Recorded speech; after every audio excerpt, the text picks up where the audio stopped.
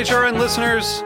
As we celebrate our 15th year, we are deepening our commitment to giving voice to the next generation of food systems storytellers, and we need your help. Our internship and fellowship programs help activate new possibilities for underrepresented and underestimated young people through experiential journalism, audio engineering, and production training. Through these unique programs, HRN helps food equity stewards build essential workforce readiness skills that expand their potential and foster economic mobility. Please consider supporting these critical programs. And with a minimum donation, you can be entered to win a dinner for two at an amazing restaurant in one of 8 cities and tickets to a concert at a great venue in one of those cities.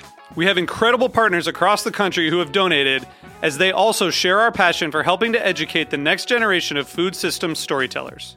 Check out heritageradionetwork.org/15 to donate and enter to win today.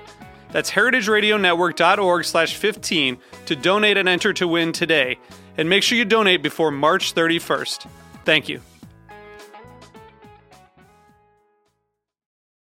This episode is brought to you by the Sexton Single Malt Irish Whiskey, the best-selling Irish single malt in the U.S. The Sexton is an unexpected modern malt for the everyman, rich in hue, approachable in taste, and memorable in character. Learn more at thesexton.com. Welcome to Meat and Three, Heritage Radio Network's weekly food news roundup. I'm your host and HRN's Executive Director, Katie Mosman-Wadler. It's June, so we've been celebrating Pride Month. Pride honors the 1969 Stonewall riots that launched the gay liberation movement here in New York City. Today, I'm particularly excited to carry on this theme by binge-watching Season 2 of Queer Eye on Netflix. No exaggeration, this reboot of the 2003 Emmy Award-winning reality makeover show helped get us through February this year. Coming up, we've got a segment about Queer Eye's food expert, Anthony Porowski, as well as stories about some of our favorite LGBTQ food heroes.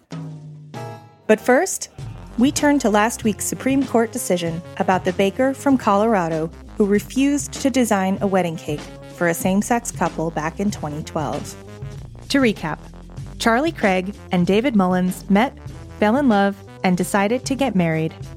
They went to the Masterpiece Cake Shop to order a custom cake for their wedding, but the owner, Jack Phillips, denied their request. He cited his Christian faith and religious objection to same-sex marriage. The ACLU filed a complaint with the Colorado Civil Rights Commission, and in 2013, that organization ruled against Phillips. His lawyers failed to get the ruling overturned in Colorado, but 2 years ago, the U.S. Supreme Court agreed to hear the case.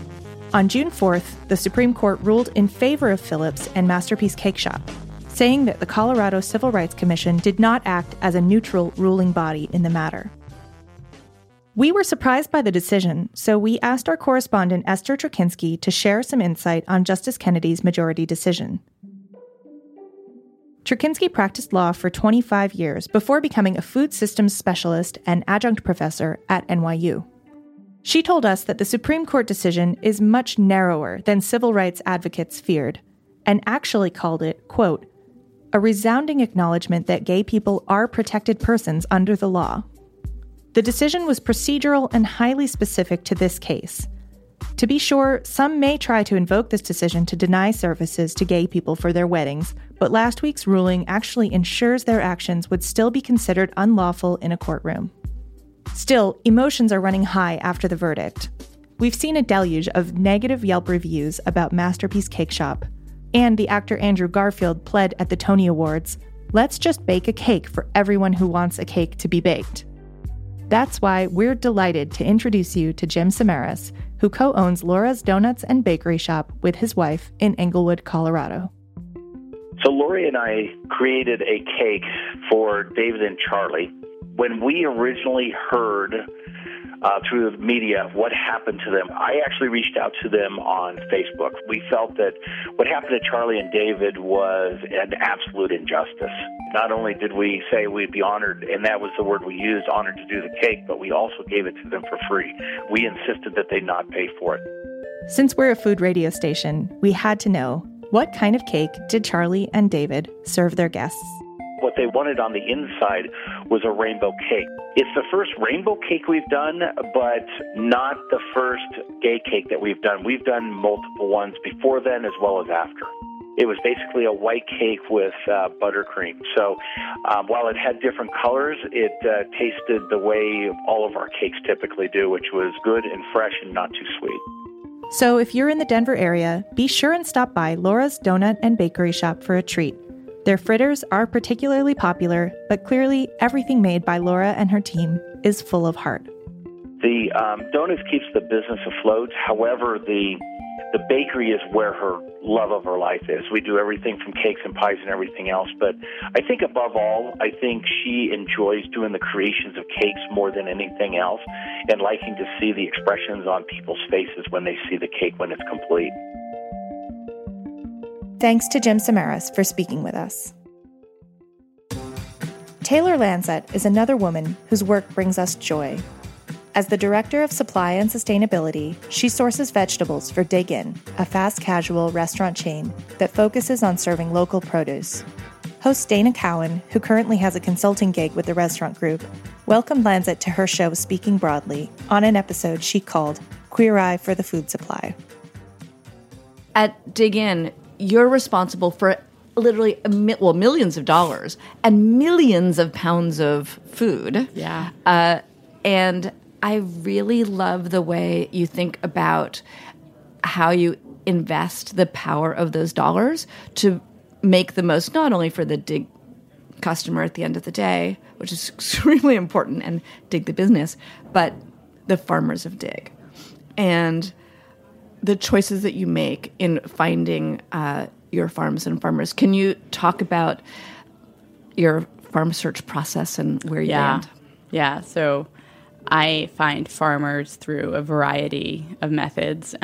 Most recently, I've adopted finding farmers on Instagram, which is like so millennial. I mean, Taylor, this is another reason. Taylor, people who are listening, is somewhat social media averse. But you just gave us the best reason of why you have to be there. I know. I literally DM people and I'm like, oh my God, your pea shoots look amazing. Can you call me at this number? Like, Taylor.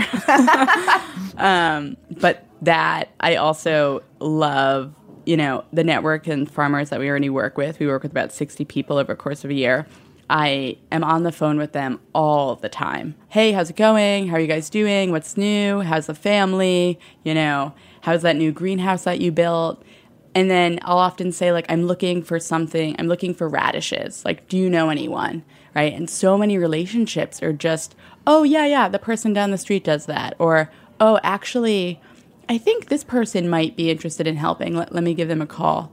And then the other thing that I love doing, and this goes back to my love for farmers markets, but I go to the market and I talk to people and I introduce myself, and meeting growers who we then work with at the farmers market is it's not only special, but it just really sort of, for me, solidifies exactly what we're trying to do, which is we lead by building relationships. And that's how we win. And that's how we're really good at building a supply chain, because we care about all these people involved. That's just a brief excerpt from a great show. As Dana says, if you want to hear from someone who is destined and determined to have an impact on farms and policy and what's on your plate in the future, you absolutely have to listen to this entire show. You can hear more of Dana's interview with Taylor Lanzett on episode 52 of Speaking Broadly.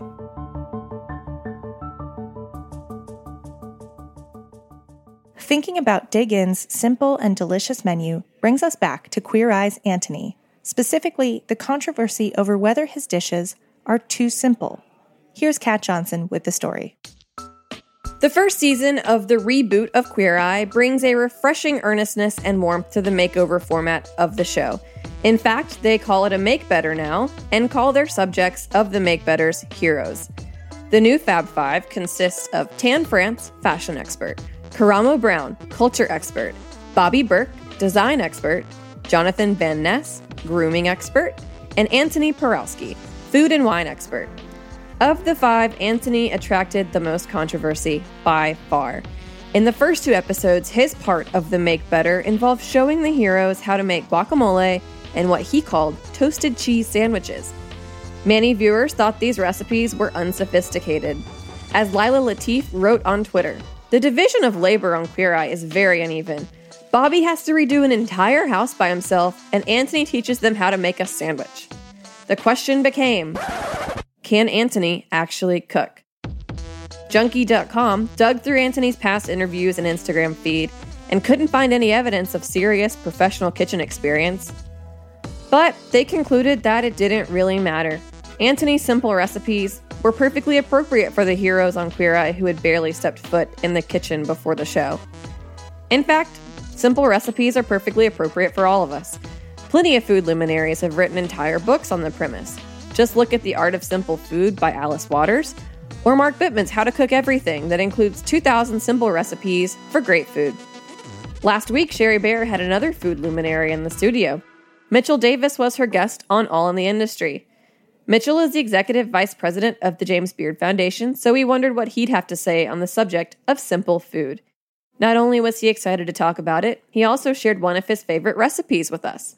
My favorite summer dish that's really easy and that I learned to make when I was working on a cookbook that actually never happened with a great cook, Tuscan cook, is a salsa cruda for pasta. And salsa cruda is Italian for raw sauce.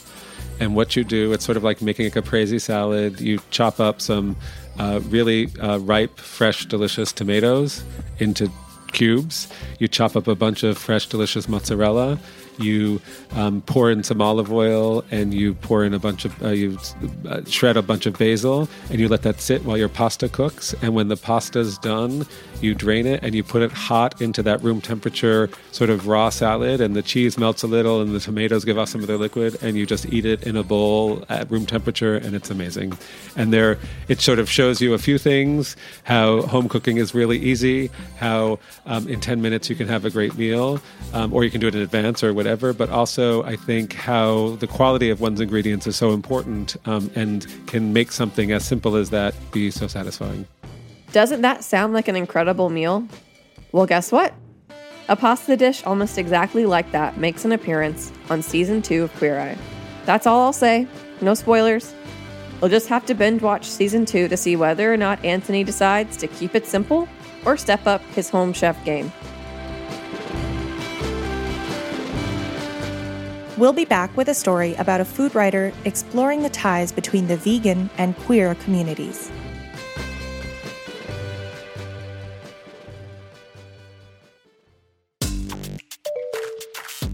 I'm Souther Teague of Amoria Margot and co-host of The Speakeasy on Heritage Radio Network. This episode is brought to you by the Sexton Single Malt Irish Whiskey, a new and unexpected modern malt for the everyman. The whiskey is made from 100% Irish malted barley, triple distilled for smoothness in copper pot stills, and consciously aged for 4 years in Oloroso sherry butts. My favorite part about the Sexton is that sherry influence from those Oloroso sherry butts. They're the large sherry barrels that have been used, and then the whiskey gets aged in them for 4 years, giving them this sort of nutty, almost savory quality. The copper pot still makes for an extremely smooth finish. I like it in a highball or just neat. Every time I have a sip, I want another one. So next time you're gathered with friends or posted up at your favorite bar, reach for the Sexton, the best-selling Irish single malt in North America. You can learn more at thesexton.com.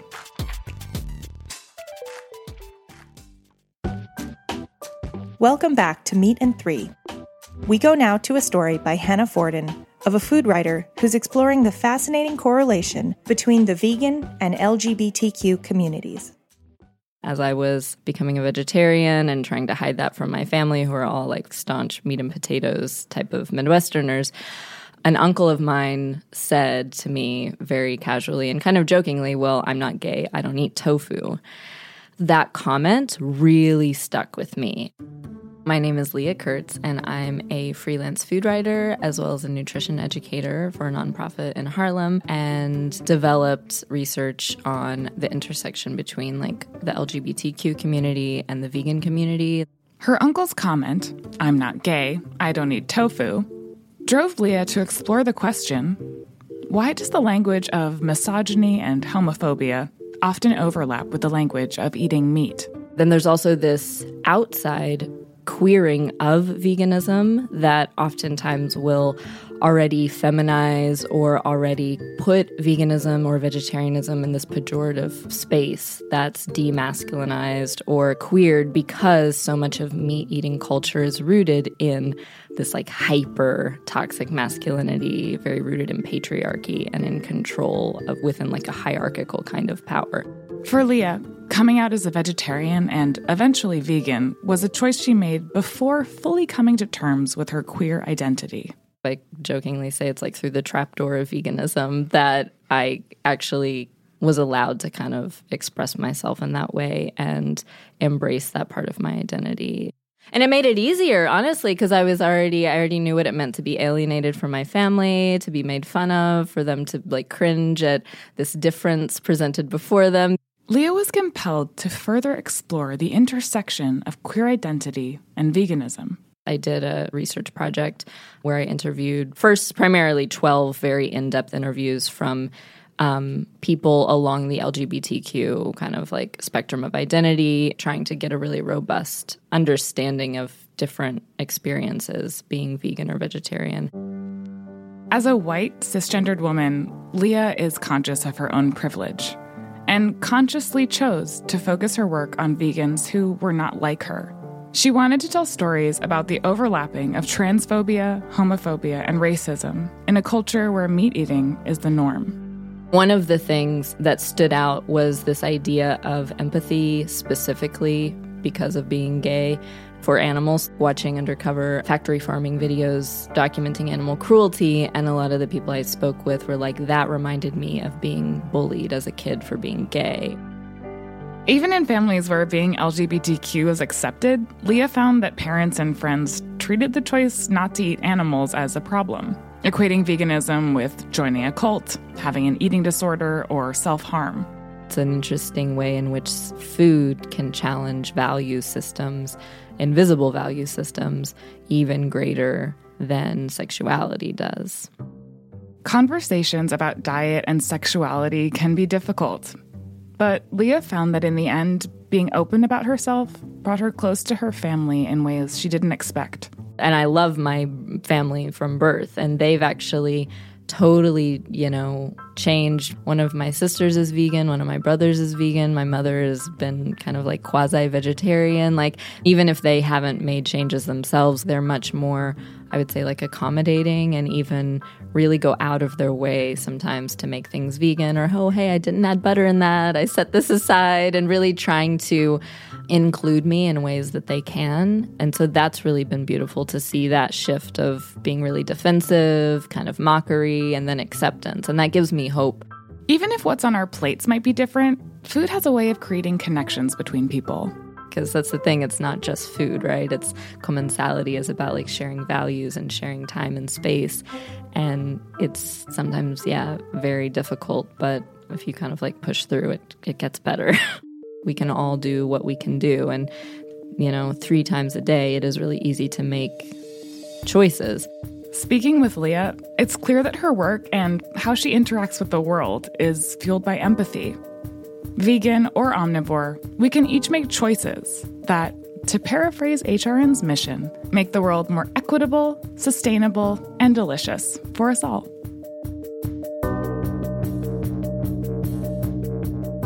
If you want to hear more from Leah Kurtz, she'll be participating in our upcoming crossover podcast event, Changing the Conversation.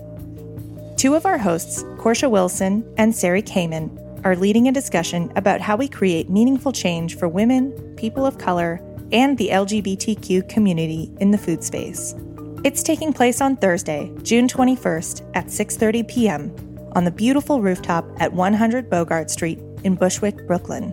Tickets are now free thanks to our co-host TD Bank. Go to our Facebook page to learn more. That's it for this week's show. We'd love to hear from you. Write us anytime at ideas@meatand3.nyc. That's all spelled out. Be sure to save some room on your plate for Meat and 3 every Friday afternoon. You can subscribe wherever you get your podcasts. Special thanks this week to Dana Cowan and Sherry Bayer. Meat and 3 is produced by Liza Ham, Margaret Kelly, Hannah Forden, Kat Johnson, and me, Katie Mosman-Wadler. Our audio engineer is David Tatasciore. Our theme song was composed by Breakmaster Cylinder. Meat and Three is a production of Heritage Radio Network, the world's pioneer food radio station. Learn more at heritageradionetwork.org and follow us on Instagram and Twitter at heritage_radio. Tune in next week for a new episode of Meat and Three. We'll be talking about eating animals.